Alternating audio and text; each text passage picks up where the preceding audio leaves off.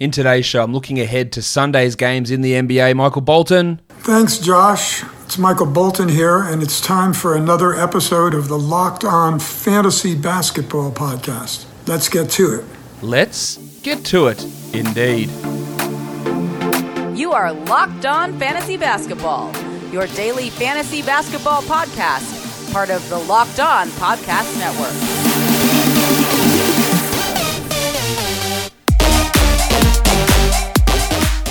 Hello and welcome to the Locked On Fantasy Basketball Podcast, brought to you by Basketball Monster. My name is Josh Lloyd and I am the lead fantasy analyst at basketballmonster.com and at Yahoo Sports Australia. And you can find me on Twitter as always at redrock_bball and on Instagram at Locked On Fantasy Basketball. Let's talk about these games for Sunday. First one up is the Celtics and the Pelicans. I want to watch Vanilla Tice because he is to me the best of their big men. He's getting the bulk of those minutes. Now, they might go back to that starting lineup of Tyson Thompson together, which they did in the last game. But Tice is the guy to roster out of that group, and I want to see what he's able to do. I also want to pay some attention to Jaylen Brown, whose recent form hasn't been at the same level it was to begin this year. Percentages dropping off, a noticeable and expected drop in usage when he was putting up big usage numbers earlier when Kemba was out, and now, of course, he has to share with Kemba and Tatum. So let's see, where can he settle back to top 30, or is he going to be top 60 sort of a player? What can we expect from Jaylen Brown?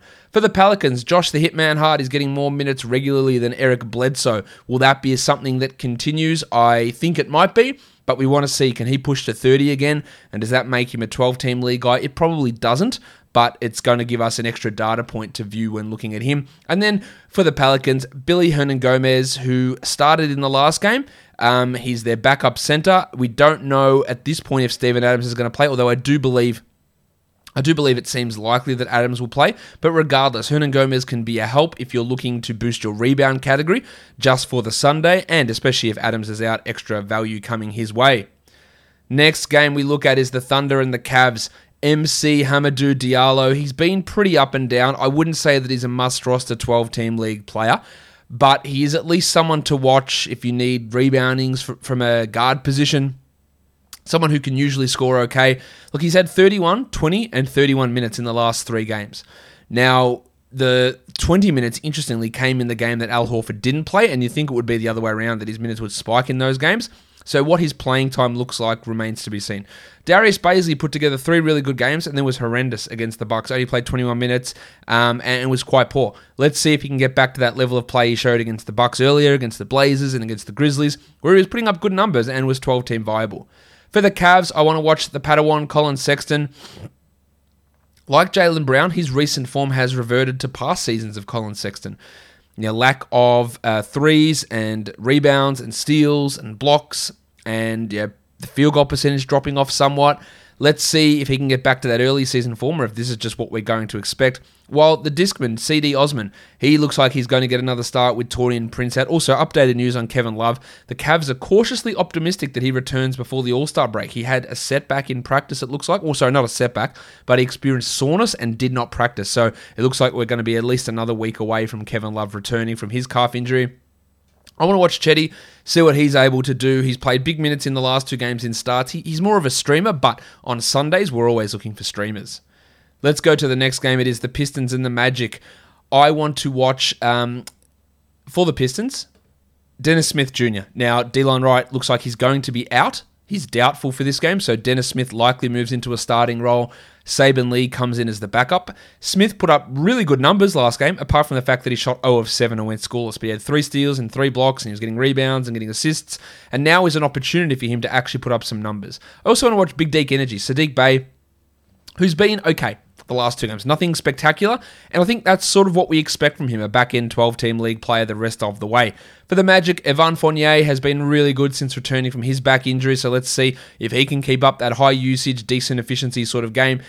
And I hope that the Magic aren't cowards. I hope that they decide that, starting Gary Clark, who was then benched for Kem Birch, is not the answer at power forward.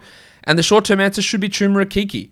Okeke had 3 blocks, 11 points last game. I thought he played pretty well. Just put him out there and see what he can do.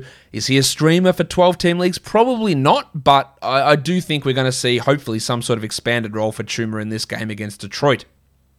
Next one It is the Sixers and the Raptors, the thick hogsman Tobias Harris. I think I am a TH? T to the H! Yeah, TH for life. Harris has been putting up really good numbers this season, doing it sometimes with defense, sometimes with good rebounds, all the time with great efficiency. Let's see what he's able to do. And then the painter, Matisse Thybulle. He started the last 2 games with Ben Simmons out. He's putting up great defensive numbers, as we know that he's just always going to do.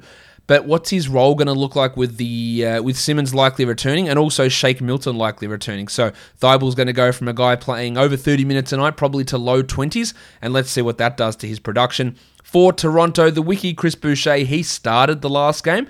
He didn't play a huge amount of minutes, and we know how poorly it went last time he played Philadelphia. He played like 5 minutes in that matchup with Embiid. So I would be a little bit worried about what his playing time is going to look like in this game, or whether they go back to Baines starting and put Bembry on the bench because there is no Kyle Lowry. I imagine they won't go that small ball lineup with Siakam trying to guard Embiid. I just think that's too ugly. I just cannot see that being what they do. I think they might throw Baines back in there to start, and Boucher's minutes could be in trouble. Powell is going to get his touches. He's going to get his minutes. There's no Lowry, so nothing to worry about with Powell. But let's see, can he keep up this ridiculous run of huge efficiency numbers with good usage and good minutes? Next up is the Wolves and the Knicks. Jaden McDaniels has played over 30 minutes for 2 consecutive games. He's outplaying Jared Vanderbilt. He's not starting, but he's coming off the bench. I think in 14-team leagues, we take a flyer on McDaniels, and maybe even for 12-teamers, and let's see what they do with him here. Well, Jordan McLaughlin has been playing really, really good, outplaying Ricky Rubio majority of the time. If you need some assists and steals as a stream guy on a Sunday, McLaughlin's going to have a 20-minute role here, and that's something to watch. For the Knicks, Rowan Barrett Jr., let's see, does he get benched in the fourth quarter again? Because he's barely getting to 30 minutes most nights. His production is pretty poor. He's not a 12-team league category guy. He probably is a 12-team points league player, but the lack of production, the lack of playing time, the fourth quarter benching is a worry. I think Derrick Rose is headed towards a 12-team drop as well. Get that garbage out of here! But I want to see how much they play him. If they're sticking at the 21-22 minute mark, he's not going to be a 12-team league guy. If they look to ease him towards 27, then probably he is. So let's see how much Tom Thibodeau decides to use him here. Next up is the Nuggets and the Hawks. Facu Campazzo has been playing big minutes. He's been playing pretty well, getting multiple steals, I think 4 consecutive games. But what does his role look like? That is the question. Now, we know that Gary Harris is out again. JaMychal Green is out. Paul Millsap is out. PJ Dozier is out. So I think we're going to get big Campazzo minutes. I think they put Mickey Porter across to start at power forward, Barton at the 3, and then you have Morris and Murray, and that means a lot of minutes coming for Campazzo. They're also going to have to give Zeke Naji some extra playing time in this scenario as well. But Facu's played at least 25 minutes in 4 consecutive games, and I expect he does that again. There is even a chance that he starts this one. We want to watch Porter as well, who's had over 30 in the last 2 games. That's obviously a positive sign for him, and there is a real opportunity here for him to have some pretty big performances with the amount of players that are out, especially Gary Harris out in this one as well, and Green and Millsap. So a big opportunity for him. For the Hawks, let's watch John Collins, who has been struggled in the last game more accurately. Capella's taking blocks, he's taking rebounds. Collins is stuck around a 30-minute mark a lot of the time. It is a worry. While Cam Reddish has been playing well, wasn't quite as good with the shooting last game, but he's edging into at least 14-team league discussion. Next up, it's the Nets and the Clippers. What do they do? What does Brooklyn do with DeAndre Jordan? Kevin Durant is ruled out, but Nick Claxton is questionable. I don't think they're going to come out and start Claxton game 1, but do they go in here and start Jordan? Do they start Jeff Green at center? How much do they play DeAndre Jordan, especially if Claxton is available? That is the big question. And let's also watch Jim Harden, who is now the point guard on this team. He's averaging the most assists in the entire NBA.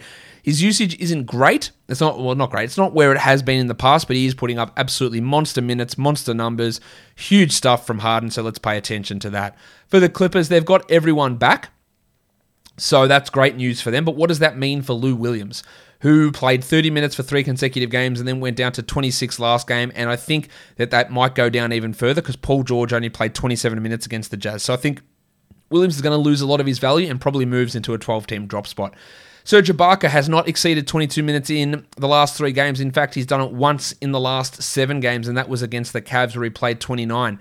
They're going smaller a lot. Some nights Zubats gets in there, but they're going a lot smaller with Morris at center. So Ibaka could be trending towards a drop. The next one is the Kings and the Bucks.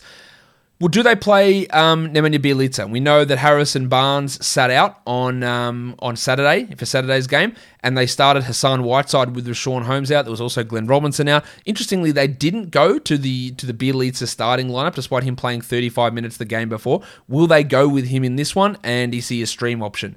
And then we look at Buddy Hield, who's been pretty poor for most of this season, especially with his shooting numbers. Is he able to get anything going? For the Bucks, they made a switch. Bryn Forbes went to the bench, and DJ Augustin started last game. So if you're looking for some threes and some assists, Augustin played 30-plus minutes. He could be a stream option for you on Sunday. While Punch Bob Portis has been under 20 minutes in the last 2 games. Now, I don't imagine this one's going to be particularly close, so that can help Portis get those minutes back up. But are they making a move away from Portis? He hasn't played quite as well in those last 2 games. That's one for us to pay attention to. Let's look at some stream options for 12-team category leagues. Michael Carter-Williams, we had JaMychal Green in there. He's out, so that's obviously not going to be a stream. Patrick Beverley, DJ Augustin, and Rob Williams is a stream option as well over in Boston. And then for points leagues, we're looking at Carter-Williams, Hart, Emmanuel Quickley, and DJ Augustin as some streams that you can add in points league. Guys, that'll do it for me today. Don't forget to subscribe, Apple Podcasts, Google Podcasts, Stitcher, Spotify, YouTube. Give me a thumbs up, leave a comment down below. Hit the notification bell. Guys, we are done here. Thank you so much for listening, everyone. See ya.